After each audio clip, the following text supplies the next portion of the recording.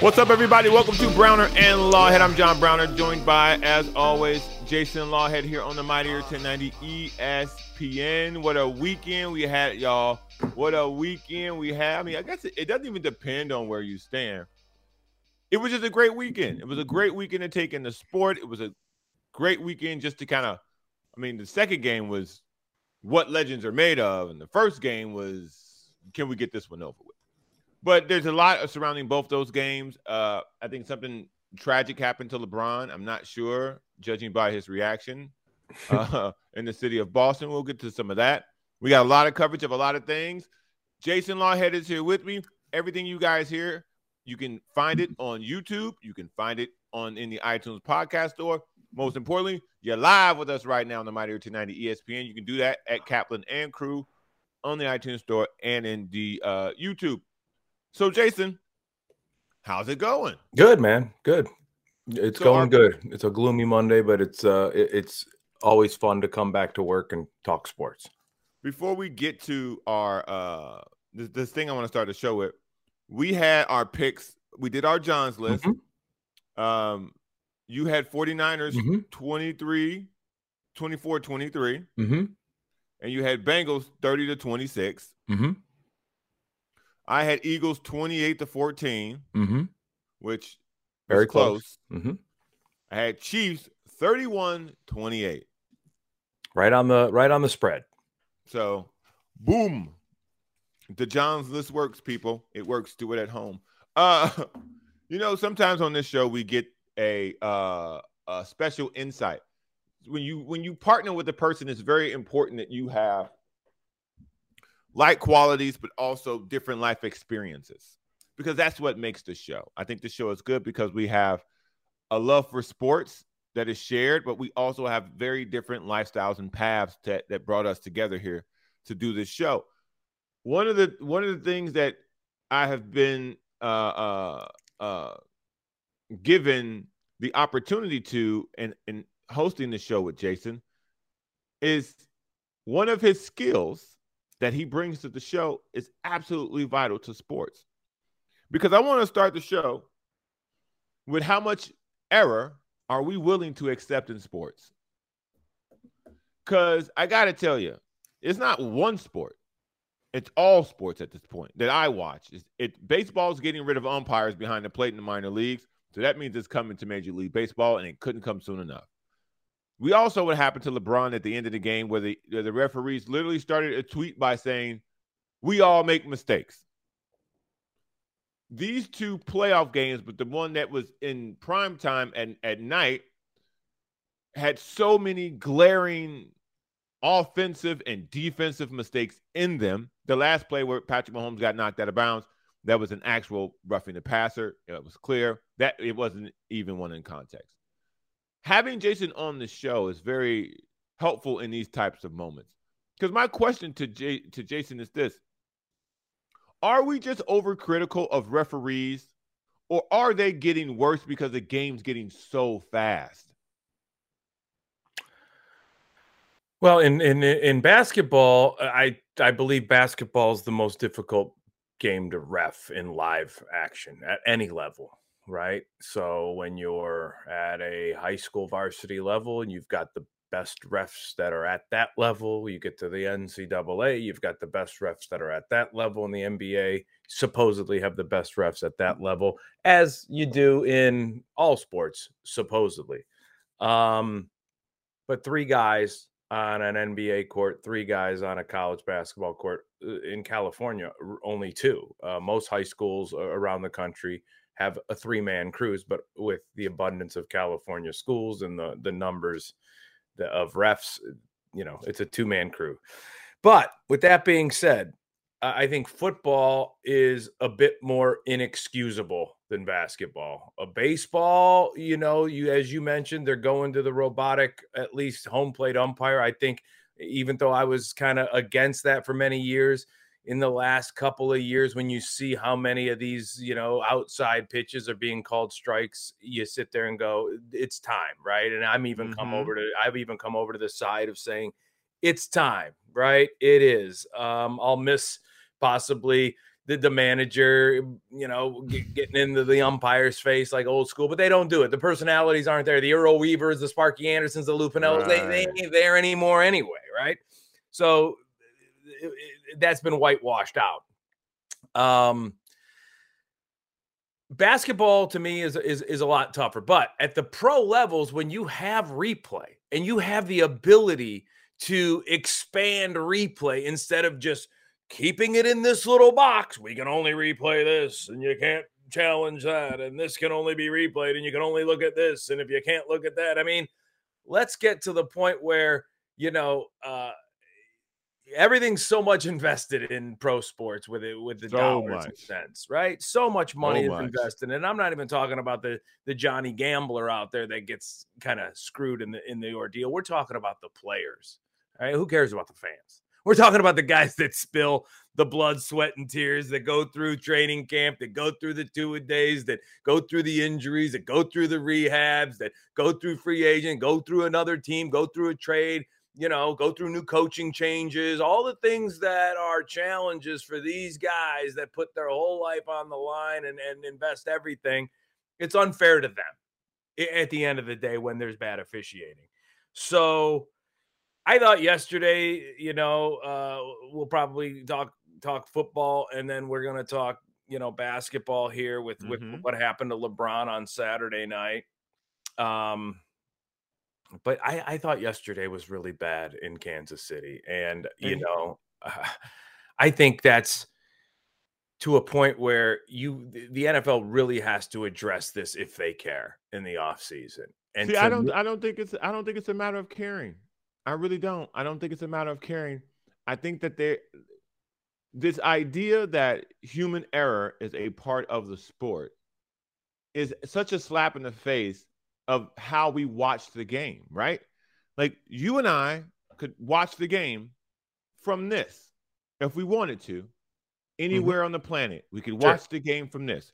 The technology that goes into that, and then you watch the game, and there's still grown men running with a 10-yard marker.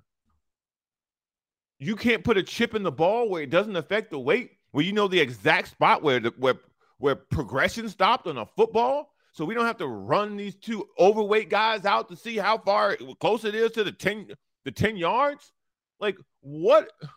The NFL is a Neanderthal when it comes to using technology within their sport, because I honestly think that they think that adds intrigue to the game. And I don't think it does. I think you are hurting guys who are literally risking life and limb. Now we do know it's life. We've always known it was limb. Out there on the field, because you don't have full-time referees. Like, you don't have guys who in the offseason, because it's a billion-dollar industry, so don't tell me they don't have the money. Right. It's a billion-dollar industry. You can't have referee school. When you don't have the regular season, you can't have referee school where these guys are required to go report to New York, every single one of them, and spend a week every month training, looking at the plays that went wrong. How can we be in a better position for this? Should we take this rule out completely? Should we change this rule completely? Because these guys are either out of position, or what are they looking at? Like, what are they looking at? Like, some of these plays, I would love to know that referee at a podium after the game, what did you see on this play? They don't do it.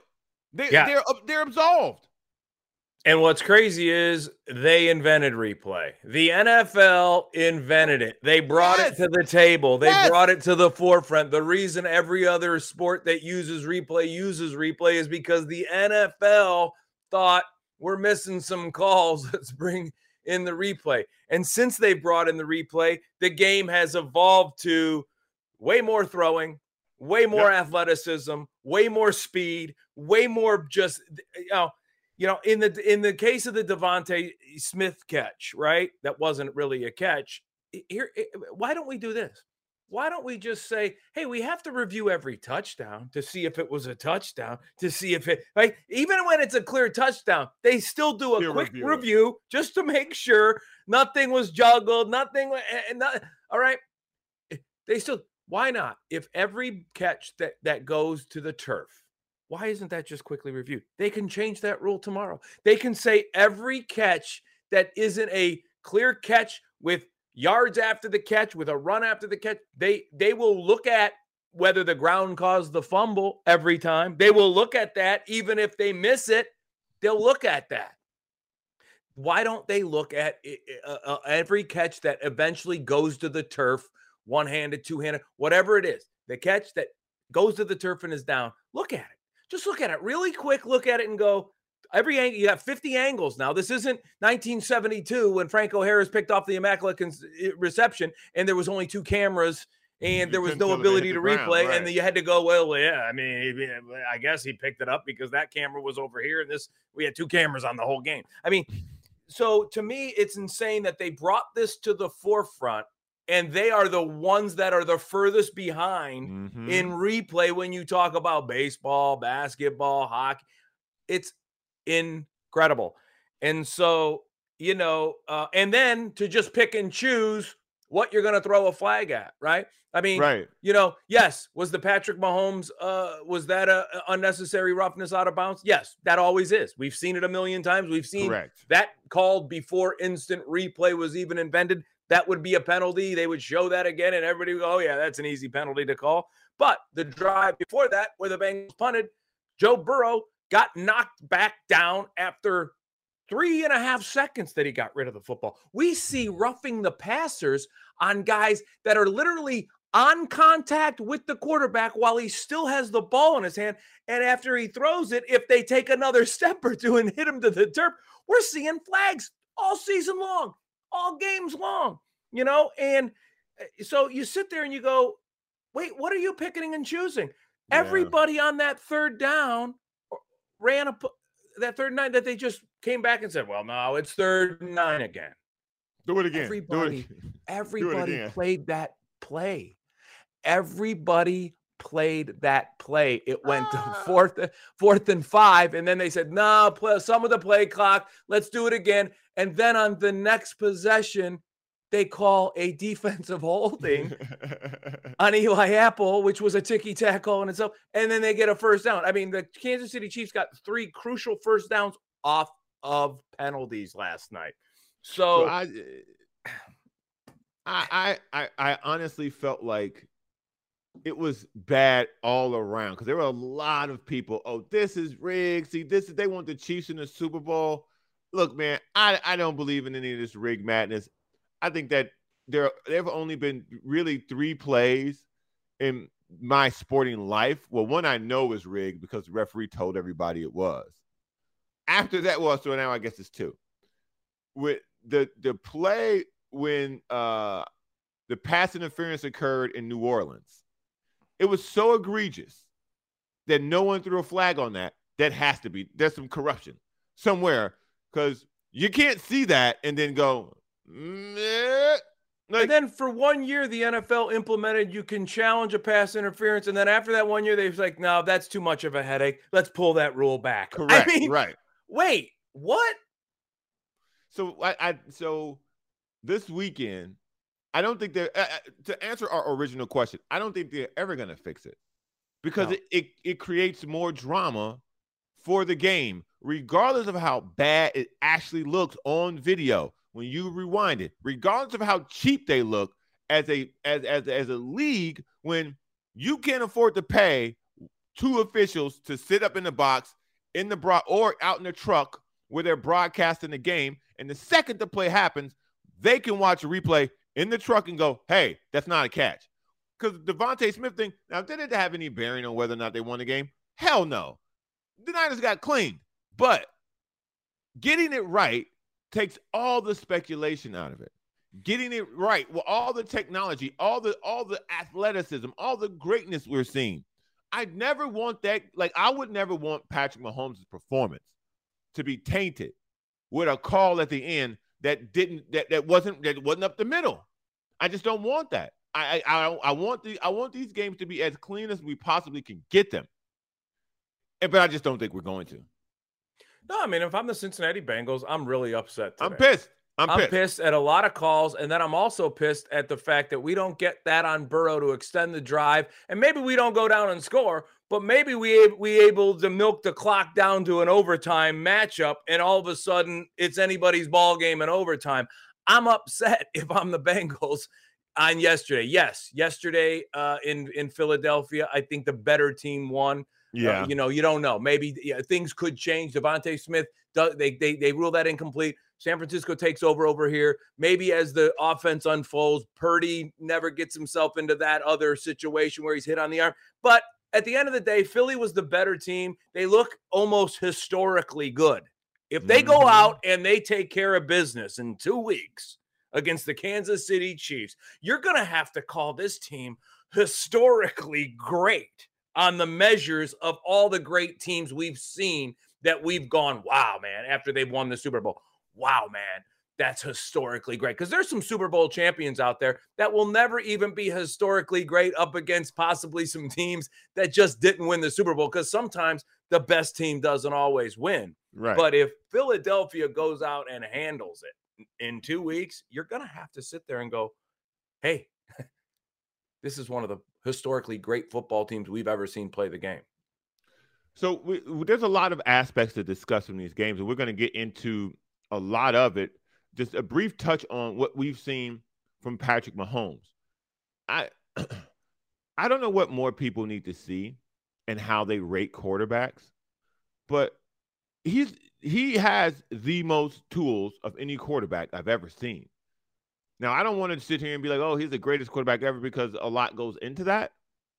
But what I will tell you is I've never seen someone be able to make every throw, be smart enough to see the defenses, read them, make adjustments, make throws, to be nimble enough to be able to avoid defenders, to get the angle running on one leg, to see his performance with receiver after receiver after receiver going down.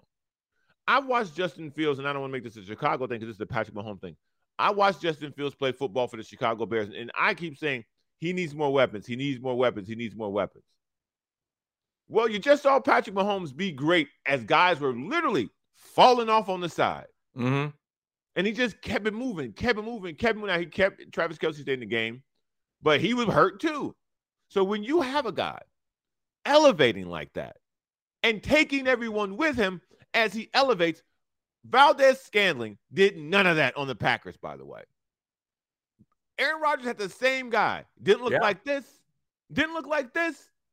So the guy's an elevator, man. He's a leader. And what he did on Sunday was truly, to me, one of the best performances you can see in a modern-day football game. Yeah, there's no doubt. I mean, what Patrick Mahomes was able to do, because I still think Cincinnati's the better football team overall. I really do.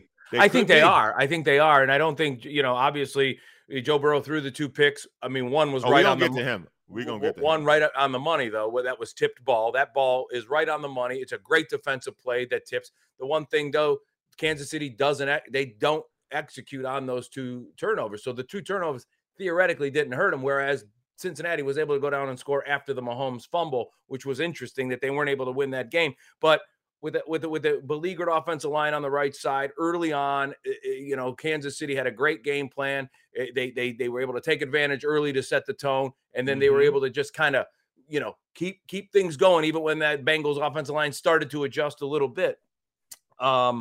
But what I saw Patrick Mahomes do yesterday, and as you said, he brought the best out of Scantling, probably the best you'll ever see out of Scantling. He got what he always gets in that 2-man game with Kelce. And yeah, man, I mean, is he the greatest quarterback ever? As you said, that's hard to say, especially with the guy that's in Tampa that's done everything he's done at that position. If he goes out in 2 weeks and beats this Philadelphia team and goes and does what he did yesterday in a way against this Philadelphia defense. Because, by the way, this will be a better defense than Brady's ever faced in the Super Bowl and beat it. No doubt. No doubt. I think that second Giants or that first Giants defense is the only thing that's comparable. But they beat them. But I'm saying they beat the Giants, beat the Patriots. I'm talking about if he's right. That's what I mean. Yeah, that's it. That's the only defense you can, I think, even measure up that he's faced is that first Giants defense that beat that 16-0 team.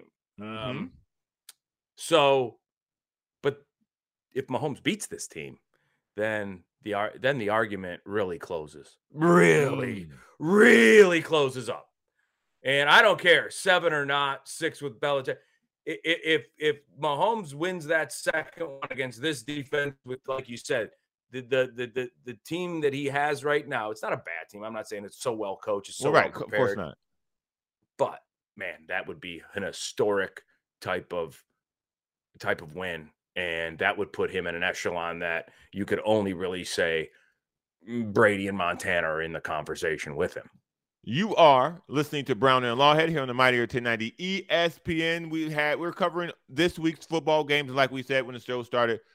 There is so many more things left to go. We've got a long way to go. For everything you've missed, always head over to the iTunes podcast store or over to YouTube. Like, share, and subscribe to the show. Browner and Lawhead. We're part of the Great Friends Podcast Network. Who blew the game on the Bengals side of the ball? You'll be shocked when we come back. Browner and Lawhead. The return, Browner and Lawhead here on the Mightier 1090 ESPN, coming to you Monday through Friday. Wrong. Monday through Wednesday, 6 to 7 p.m., 3 times a week, as we always say here on this show. By the time you get to us, you already know the news. We're just here to have fun with the facts. That's what we do. I'm John Browner. Jason Lawhead is, as always, my co-host. We have been talking about how much error can we take at this level of professional sport? How much level as a fan how much error are you willing to take as a fan going into these games? For everything that you didn't hear, you can always head over to the iTunes podcast store and over to YouTube at Browner and Lawhead under the Kaplan and Crew banner to catch up on that. Jason, before I went to break, or we went to break, I said, who do you think lost the game on the Bengals side of the ball? Because obviously we know that the Chiefs won it. Who on the Bengals side you think lost the game for them? Well, I mean, I don't know if anybody lost the game. Obviously, the last play of the game, you could say Chiefs got away with a blatant holding call on a side. I mean, the guy was being held on the left side of that line all the way through, and he was about to get a sack on Mahomes, and then he chased Mahomes to the sideline, and he made the bonehead play. But I don't know if there's anybody to blame. I think what happened was they were outlasted in that game. I thought being down early as they were with the collapse of that right side of the offensive line, it looked like it was going to be another blowout. I thought we were going to have blowout Sunday early on. And I really think that Zach Taylor, again, showed how much of a better coach he just becomes and his staff. And I thought that they reined in Kansas City. I mean, when you look at both teams, neither of them could run the ball. Both teams got pressure. Obviously, Kansas City got a lot more pressure and disruption on Burrow because of that offensive line. And when the offensive line couldn't hold up and help the running game, and Mixon and P. Ryan were struggling, as was Pacheco. I mean, I think, I look at the team stats. I mean, they only ran for 40-some yards. The Chiefs only ran for 42 yards for the whole game. Penalties were huge. 9 penalties for Cincinnati, 4 penalties for Kansas City, and that's where the Bengals, I think, are going to be really sore at this one. But in the long run, this is probably the best thing for the Bengals is that they probably lost this game, because if they go in and play that Philly team with that offensive line, they'll get Burrow killed. They probably save next year for Burrow by losing that game in the long run. But I don't know if there's a guy to blame. I don't know. It's easy to say Asai is a 22-year-old kid who played his heart out and made a bonehead mistake at the end. The 2 interceptions Burrow threw didn't hurt that team. They didn't come back and score on those. I thought he was, obviously running for his life. Even after the intentional grounding late, he was able to make the first down to Hayden Hurst to move the chains. And, the big sack came. There was calls that he could have got the roughing the passer call that they never gave him. And then the holding call on a side that didn't happen. And so did Kansas City get all the breaks? Sure they did. Did Patrick Mahomes still play unbelievable football? Absolutely. Were both teams so well coached and so well prepared? For sure. And so, the end of the half ended with Cincinnati adjusting their read and being able to close the half with some momentum and then get the second half going. And it was too bad that game didn't go into overtime and see how it played out from there. But I don't think there's anybody to blame. I think you'll blame Joe Burrow by the way I think you're setting this up. But I don't see how you can really blame one person on Cincinnati. I think they were just outlasted in a game that they didn't get the breaks in. I still think they're overall the better team. And this is why, if I'm Joe Burrow, I'm real mad at the man in the mirror. I'm real mad at me. Because if I play better, we win that game. I've played with a bad offensive line before. This isn't the first time this offensive line's been kaput. I've done this before. I've beat this team before. They're better, but after the first quarter, they couldn't touch me. Unless it was illegal. Because if I'm him, Patrick Mahomes is going to get a king's praise going into the Super Bowl. And if I'm Joe Burrow, I'm like, I should have outplayed him. Everything was there for me to outplay him. And I didn't. I should be going to back-to-back Super Bowls. But I'm not, because I didn't go up another level. I thought that like you did. Watching this game, I was like, damn, Cincinnati's better. Because after the first quarter, after they had those 3 sacks, I think it was 3 or 4 sacks in the first quarter, the offensive line settled down. Everything, and in the second half, in protection they did, but they never got off the ball in the running game. And no one ran the ball. No one ran the ball. Cincinnati's MO is, even if we're only getting a couple yards of carry, let's run the ball and get the longest run was that Burrow sneak when he ran that play clock down. He saw the open in the field. I mean, that was the longest run. Mixon never got longer than a 7-yard run. And Mixon has a 7-yard run.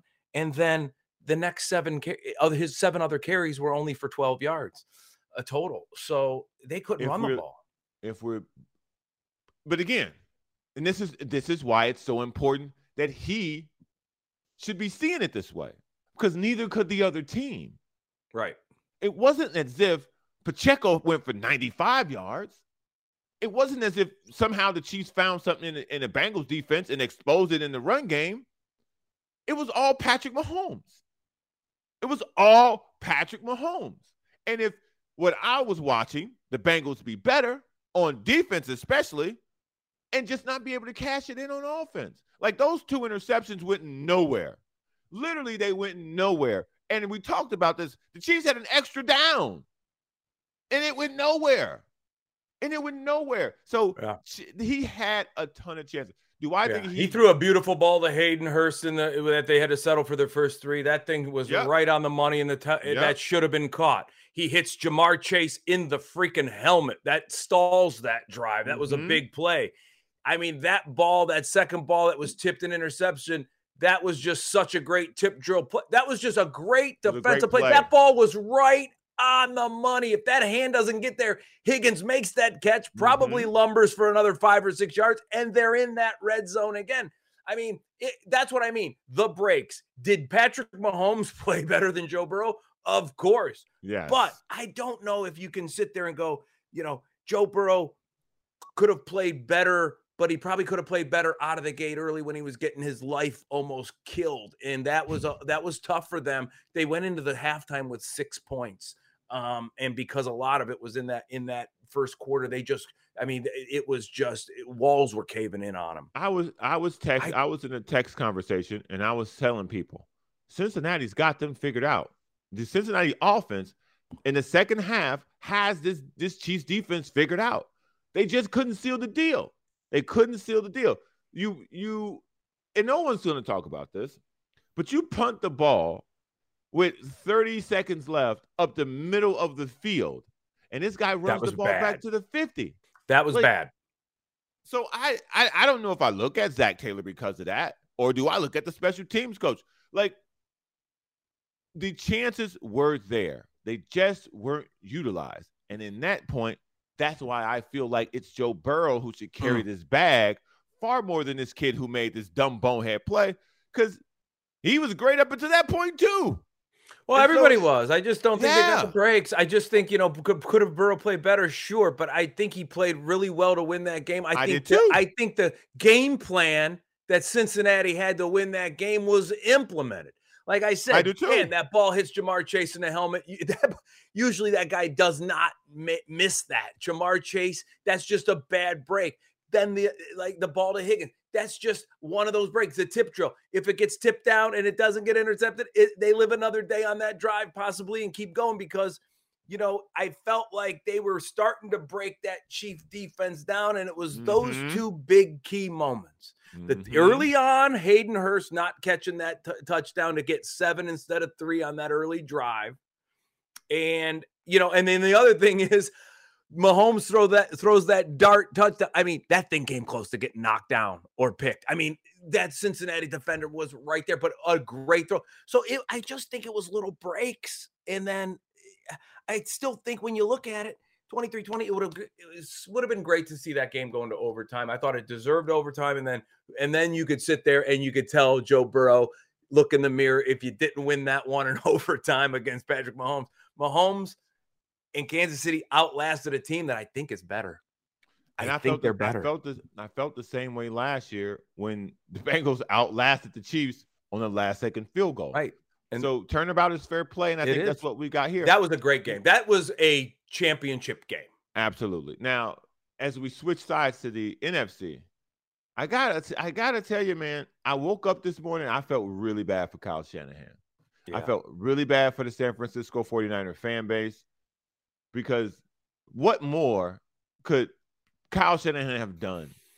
Like, now, I mean, personally, I'm glad the Brock Purdy experiment is over because I just kind of really felt like this was a Kyle Shanahan creation. And when Josh Johnson rolled out there and completed a couple of passes, I was like, ain't no way Josh Johnson finna lead them to a win against this team.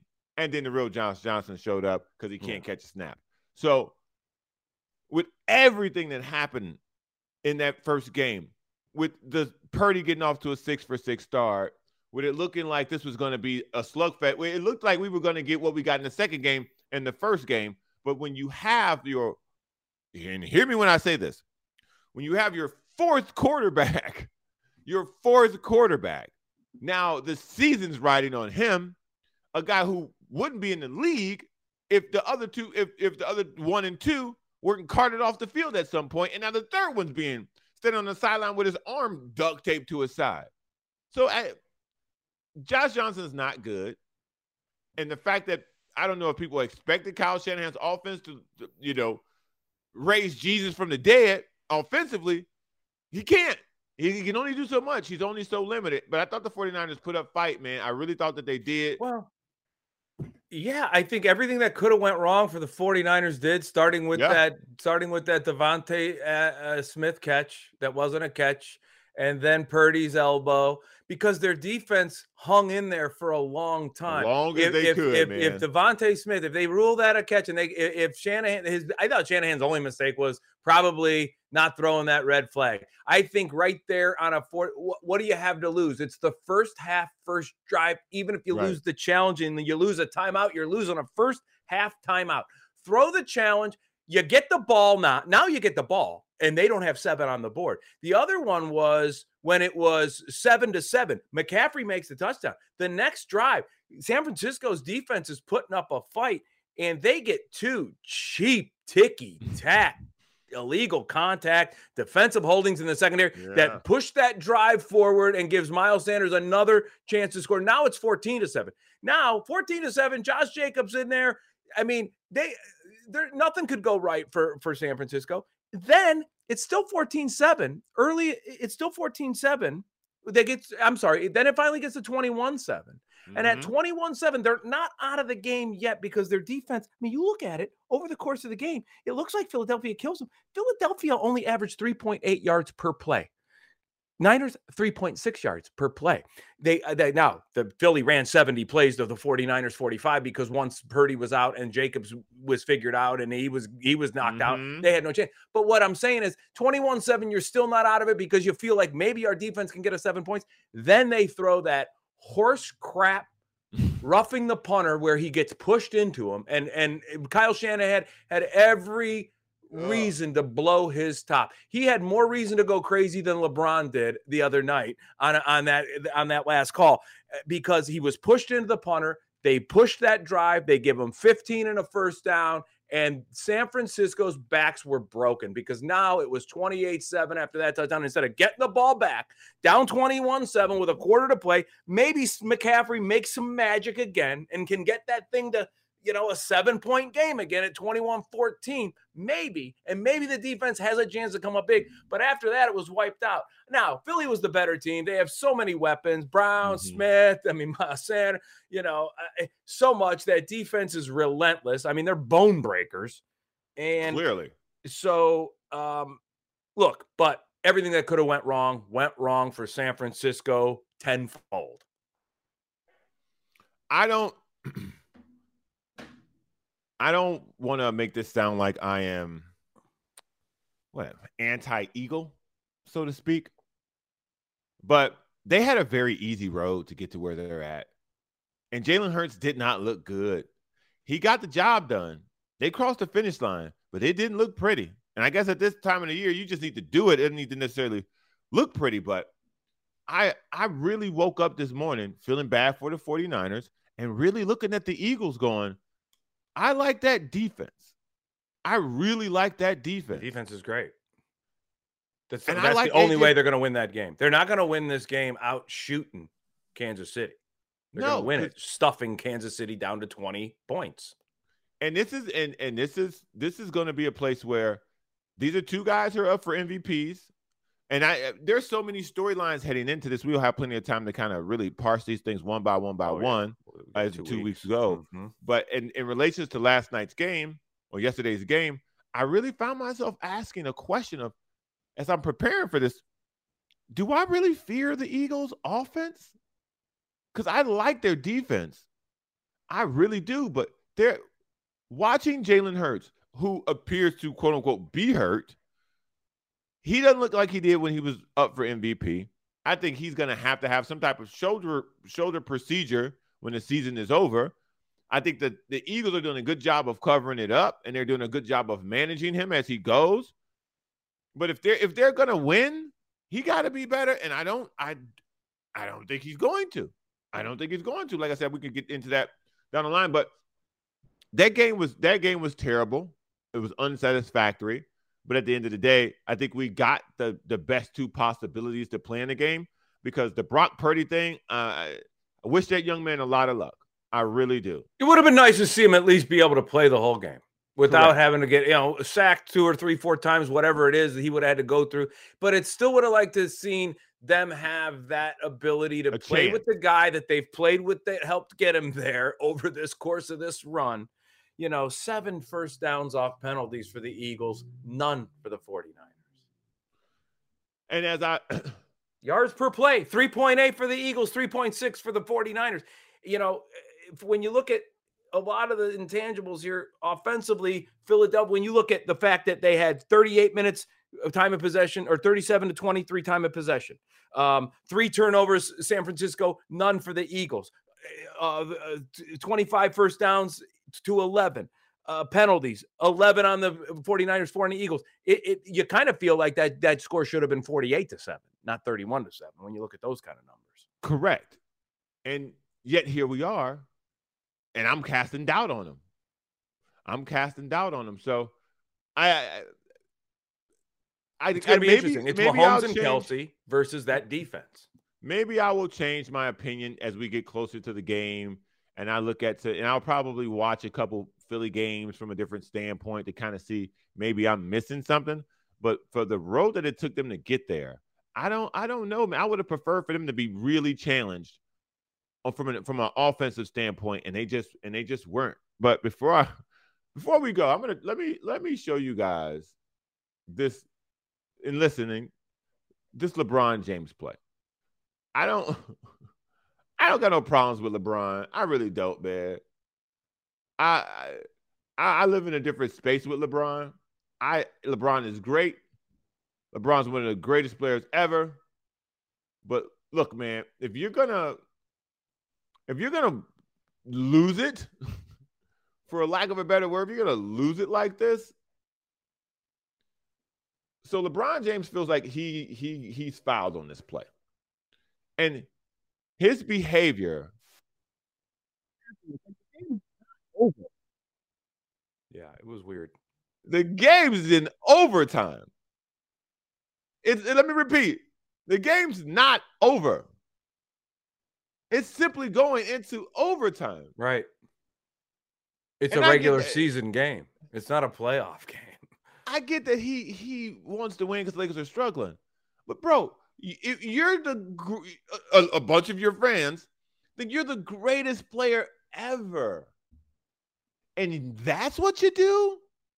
And then after that, stink it up in the overtime, as opposed to being like, I got fouled, y'all didn't call it. Now I'm finna hammer everybody. I'm going to the basket every time. Because now the refs will feel the squeeze and give him the calls. He babies, he taps out, and the Lakers lose another one.